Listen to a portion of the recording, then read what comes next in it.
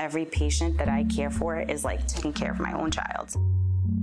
My name is Candy, and I'm a nursing assistant at Lifespan. He's a handsome boy. I've been working in the PICU for 10 years. I love the miracles that we see. It's so rewarding. You know, the families that we get to help, they put their child in our hands. We have to be there to support them and take care of them, deliver health with care. Tonight on Rhode Island PBS Weekly. To me, a certain image of flight attendants is never going to go away. The ad executives did a very good job of imprinting that in our minds. And so glorified waitress, sex kitten, objectified, unfortunately still linger. I had a passenger once say to me when I said, "Oh, I loved that book," that he was reading, and he said, "You read?" Just tapping it around. Dan Keating waiting to try and get to him. Stewart trying to run past him. He's got past him. He's got control of this ball. As he run it through the goal? Wow. Talk about control. I'm William Crisp, and I'm the announcer for the Newport International Polo Series. It's not that funny. You had to figure out, what can we do with art, with music, with spectacle, with engagement to get people excited about coming downtown.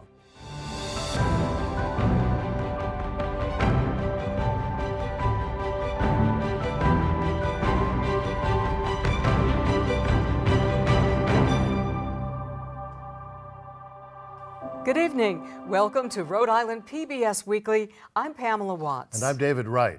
It's the first full week of summer, and Rhode Islanders, like the rest of the country, are on the move. For many, the events will be closer to home this year. And in the Ocean State, with hundreds of miles of coastline, diverse communities, and soaring cultural events, it has a lot to offer. Our stories tonight are all about adventure and taking risk. First up, acclaimed author, Rhode Island native Anne Hood. Before she was a writer, she was a flight attendant. Hood has taken to the skies with a new memoir, which begins at a time when the objectified stewardesses of the past were fighting for equal rights during the women's liberation movement. I thought, I need adventures to be a good writer. Where am I going to get adventures? I grew up in West Warwick. I led a pretty sheltered life. I went to URI. I didn't really see the world at all, and I thought, I'll be a flight attendant and I'll have experiences. So please help me welcome Anne Hood, author of Flywheel. Thank you. Hi, everybody. Long before she was an acclaimed New York Times bestselling author, Anne Hood was a flight attendant. It was the late 1970s when women's liberation was a fledgling movement, and commercials to lure businessmen into becoming frequent flyers looked like this. Fly me. To slip into something a little more comfortable. Are we putting you on? Jet with national sea. Coast to coast to coast. Unbelievable, right? TWA infamously had paper uniforms for a while that used to rip as you wore them, and they'd have to duct tape themselves into their uniforms.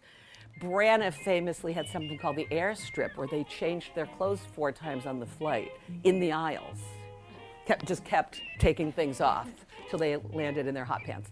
So listen, we get why this, we were objectified and why there was the sex kitten idea. How did you feel about that, having to always worry about your weight, your makeup, how you looked? Was so much emphasis on that, and that had to go against the grain a bit. Well, I think if you wanted the job, you knew you were entering like a corporate culture. I remember when men who went to work for IBM had to wear particular ties. I think that every corporation has kind of an image they want, so you're signing up for it. So it's not like you're surprised or oppressed. And women were still accepting of it. Absolutely. Hood says she was proud to wear her Ralph Lauren uniform. She flew for 8 years, most of them with TWA, Trans World Airlines. During her tenure, flight attendants unionized, fought for equal pay, and ultimately ended the weight, marriage, and pregnancy restrictions. But it wasn't easy. Why did you decide to become a flight attendant? I had stars in my eyes from the time I was a little girl. And I knew I wanted to be a writer, too. So it would seem like this would be the perfect book for you to write. What took so long? We live our lives, and history happens around us, and culture shifts. But we're not even that aware of it. We just keep living, putting one foot in front of the other. I realized that I had really covered a big change in culture, in history, and in aviation. You know, I started in 1978 where many women still had one foot in the past. To me, a certain image of flight attendants is never going to go away. The ad executives did a very good job of imprinting that in our minds. And so glorified waitress, sex kitten, objectified, unfortunately still linger. I had a passenger once say to me when I said, "Oh, I loved that book," that he was reading, and he said, "You read?" But I never thought it reflected on me. Mm-hmm. You know, I mean, I knew I was smart. I knew I was getting the life I wanted, and I was learning so much, you know, just learning how to talk to people. You must be unflappable. I pretty much am. You know, when passengers say and do things that are so weird, you have to figure out how to take care of it on the spot, or, you know, how to diffuse anger, because the flight attendant is the one who gets blamed for bad food, weather, any flight delays, mechanical problems, lost luggage. You know, you come on, the passengers come on ready to blame the flight attendant, and you have to be able to make them feel okay. But what I suspected, and what turned out to be true, is that it was the most empowering job a young woman could have. You made all the decisions on that plane. You didn't have a boss, really. You went all over the world and often had to venture out by yourself if the crew didn't want to go out or didn't want to go out with you. You learned how to handle emergencies, to think on your feet. You learned poise. You were confident. You put on that uniform and you became a confident woman. Why did you not want to become a pilot and have that adventure? I think I'm too much of a coward. I do not like the idea of landing a big plane like that. I'm not a risk taker. Yeah. I would say you took a lot of risks doing that when you did it. I don't know. Hood writes about dealing with some eccentric passengers, like the time she found a man sitting on the plane without his pants. "Sir, where are your pants?" And he said, "Up there." And I said, "Well, you have to have pants on." He said, "I can't." "Why can't you wear your pants?" "Well, I have a job interview and they'll wrinkle." And so I felt for him and I got him a blanket and he sat covered the whole time. But that's what I mean about thinking on your feet. You never knew what was going to happen when you get on that plane. I always said life unfolds on airplanes. You're in that like tin can with 300 people on a 747, or our small planes had about 100, and you're there for hours and things happen. People go into labor, people fall in love, people break up. People die? People die, yeah. Little did Hood know she would one day write about the sudden death of her 5-year-old daughter, Grace, taken by a fatal form of the strep virus. One of a writer's jobs is to make sense out of the chaos that's life. You know, life is messy, life is hard, and a writer has to have the ability to step back and write about that truthfully and bravely, really. And when we lost Grace, that was in 2002, I couldn't read or write for over a year. I mean, I was completely destroyed. And everyone kept saying to me gently and nicely, "Write about it." I thought, I can't, because I can't make sense out of something senseless. And then one day I realized, wait, I've got to write about this honestly. I'll write it as a novel. So I changed everything, but I got to the emotion that it was hard to put out when I'm telling my real story. And I wrote The Knitting Circle. And that kind of freed me to write the real story. And the real story, like her novel The Knitting Circle, became a bestseller. Her memoir, Comfort, A Journey Through Grief, was the book Hood says she wished had been available for her. Over time, I had been making as much sense as one can, and that if I published that book, there would be countless people who would benefit from it. And that indeed is what happened. I get letters every week when someone finds comfort and reads it. Despite logging hundreds of thousands of miles as a flight attendant, the author still hasn't fallen out of love with flying, especially when it's with her family. Her husband is chef and writer Michael Ruhlman. There's also grown son Sam and teenage daughter Annabelle. She says they tease her that sometimes she acts like she's still on duty. I'm either the most fun person to fly with or the worst, because I'm put your tray table up, to my family. It's time to turn that off. You're not supposed to have that on.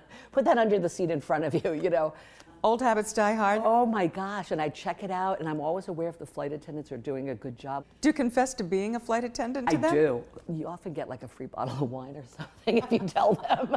So it's good. I always do. Why did you name it Fly Girl? because it has a double meaning. TWA called them hostesses, not stewardesses. So there was a lot of different names for them, but they were all fly girls. That was the general name. But I liked the idea of fly girl, like soar, like take off, start your life. So fly girl, yeah, like that. Yeah. So when you think about it now, would you do it all over again?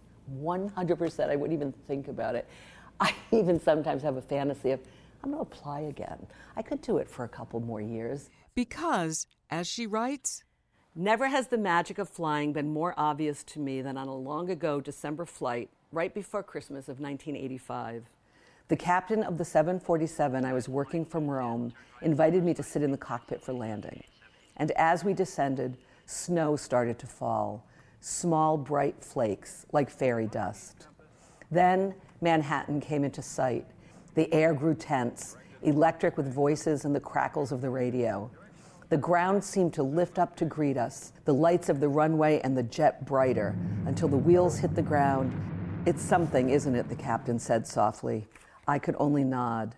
Few times in my life have I experienced something that felt that majestic, that reminded me that all of us on this world are alive. When I understood as much as we can, how sky and earth and snow and light and man coexist. Thank you.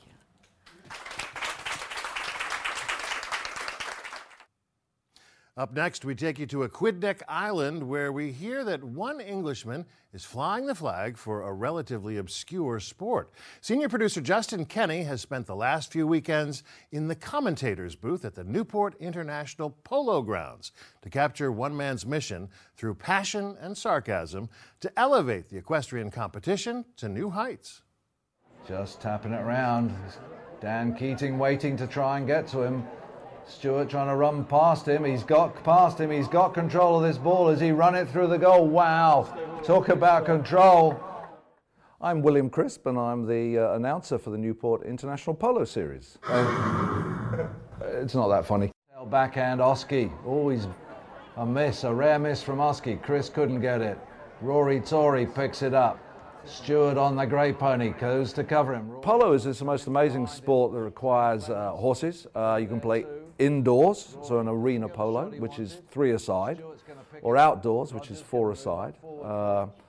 And each person rides a horse, and you try and hit a little white ball with a bamboo stick that's like 50 inches long with a wooden head. And the ball is made of a hard plastic. It's about 3.5 inches in diameter, so not the biggest thing to hit when you're galloping along on a horse. And then the opposition are allowed to bump into you on their horses, and they're allowed to hook your stick too. So it's quite active. And you've got to get your horse to the ball. And once you get there, you've got to hit it. Chris tries to overcut it, runs over the top of the ball. Minnie trying to get to it. She's pushing hard. Put your stick down, Minnie. There we go. Unfortunately, comes off Bullis. Stop the appealing. Get the hitting going on. Roger Soto misses the backhand. Chris Fragomeni. Are you kidding me? He's got a tough pony he's on. Lucio gets in the way. It's there. Marguerite. Oh, she was looking at the goal, not at the ball, and missed the ball. I was lucky enough to be playing in England, and somebody said to me, hey, William, you want to go to Newport? They've asked for a team from England. Yeah, sure. So I ended up captaining or bringing the team from England in the very first year. So that was 1991, 1992. And I fell in love with Newport. As you can imagine. I'm still in love with Newport. I still call it my hometown. I fell in love with one of the local ladies and basically never left. Sends a lovely shot towards the goal. It's left there for someone. Dan Keating going to try and clear it. He doesn't. Rory Tory does. I think it's got a bad rap, the name Polo. I think a lot of people, Polo is like this, the Kings play it or something. It's got a posh rap. But you come to Newport, it's not posh at all. It's really down to earth. The people who are playing, one of our players is a waiter. We've got all sorts. One of the, is a general contractor. Just stick down, hook it. There we go, pressure. Chris Fragomeni, nice backhand. Anybody onto that? Stuart Campbell. Minnie's got the right.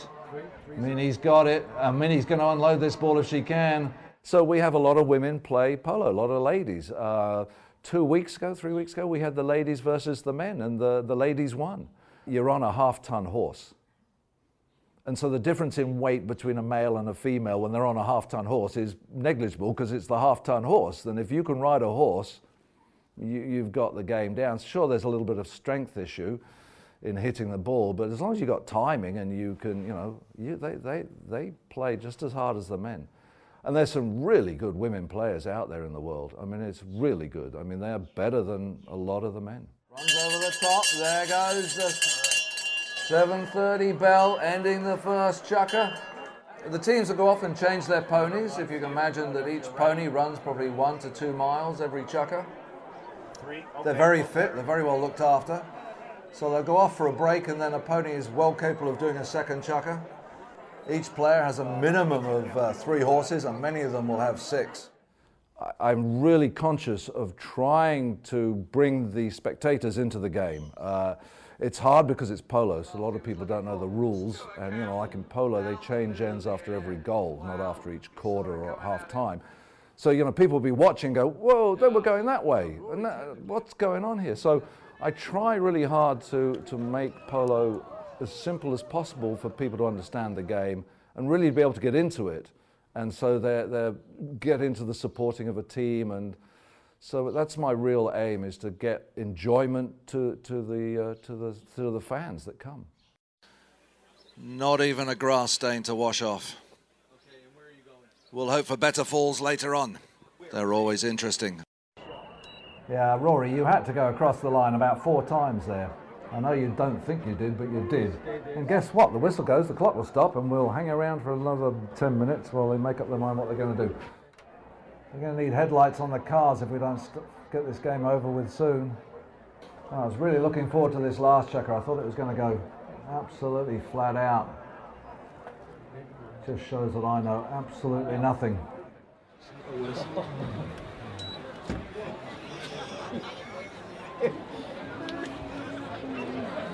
Did somebody mention a certain examination? Was really another whistle. I have no idea what's this time. I think people enjoy my type of commentating. I think I'm quite dry. Probably Monty Python-esque sort of weird humour, which amazingly, thank you Monty Python, people get. And so yeah, I enjoy my weirdness. My mother called me Thumper when I was younger after the rabbit in Bambi, where she says, Thumper, if you can't say anything nice, don't say anything at all. And I still probably should be called Thumper because I still say what I think. He's impeded. Rory Tory's trying to turn it. Leo does well to stop him. Can Campbell get on this ball? It's under there. Unlucky for him, it gets popped out. Minnie tries to turn it the other way.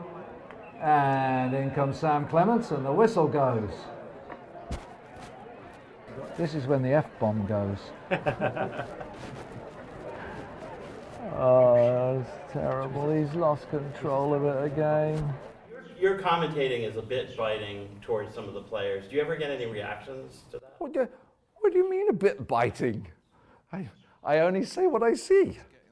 It might needle the players a little bit, or even the umpire a little bit.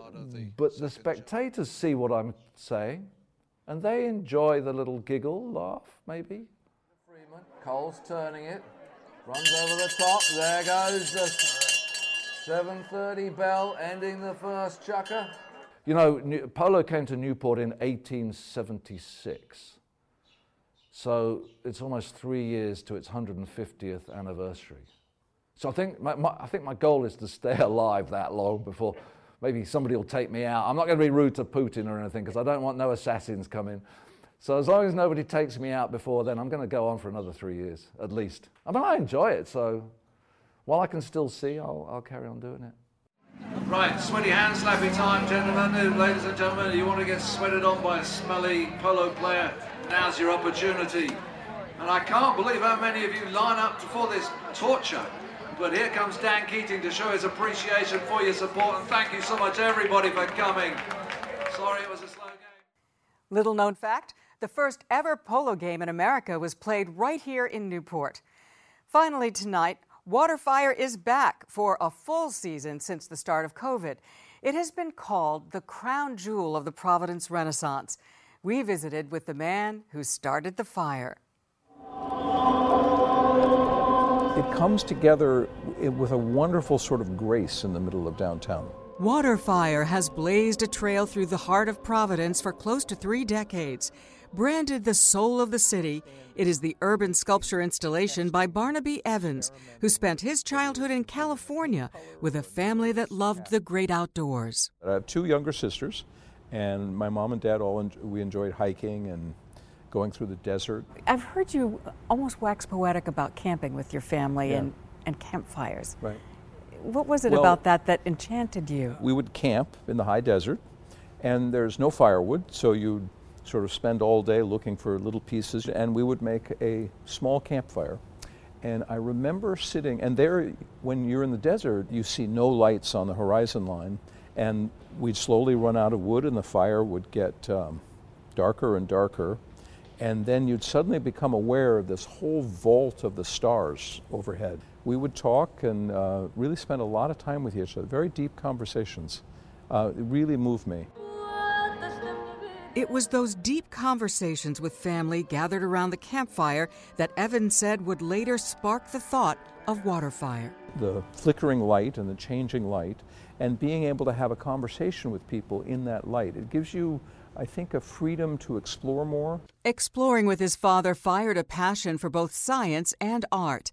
Evans' dad was a biophysicist, an amateur photographer, who once worked with a famed artist of the outdoors. He had actually was a mule driver for Ansel Adams, who used to have mules that carried his equipment up into Yosemite.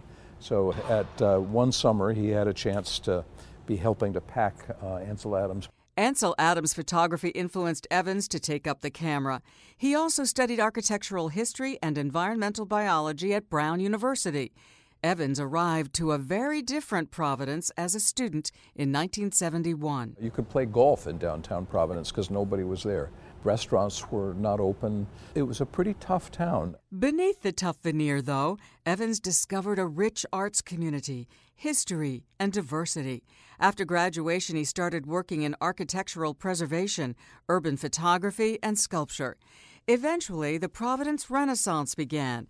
3 rivers downtown were uncovered and moved. Do you remember the moment were you walking along the water, the rivers in Providence? Or how did this all come together? Well, you had to figure out how could you prime the pump. What was going to get someone to go look at a river at night in a city that people considered dangerous and there was nothing to do. So we'd spent boldly, and I think smartly, a lot of money to uncover the river, but we didn't figure out how to animate it. How do you make it alive? What makes people go out of their way to come here? So that was my first assignment to myself is, wow, we've got this park, nobody's here. What can we do with art, with music, with spectacle, with engagement to get people excited about coming downtown? Downtown Providence's first night celebration on New Year's Eve 1994 marked the Waterbound Bonfire's debut. It was meant to be a one-time experience, but its popularity spread. Today, 42 braziers string through downtown.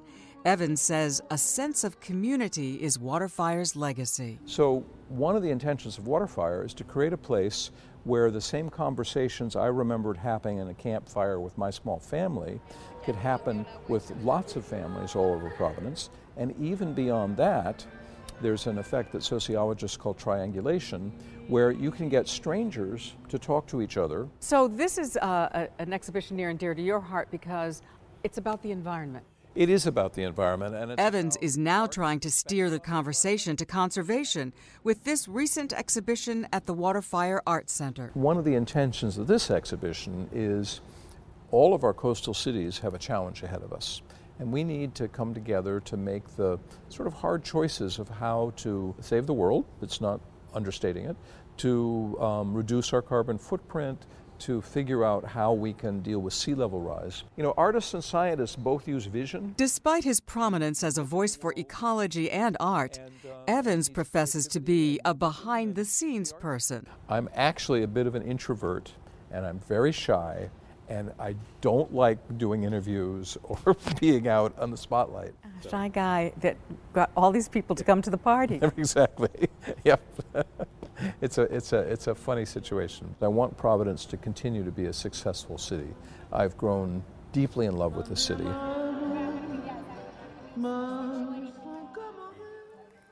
And you can get the full summer schedule of Waterfire at goprovidence.com. That's our broadcast this evening. Thank you for joining us. I'm Pamela Watts. And I'm David Wright. We'll be back next week with another edition of Rhode Island PBS Weekly. Until then, you can visit us online and see all of our stories and past episodes at ripbs.org/weekly. Or listen to our podcast, available on all your favorite audio streaming platforms. Thank you, and good night.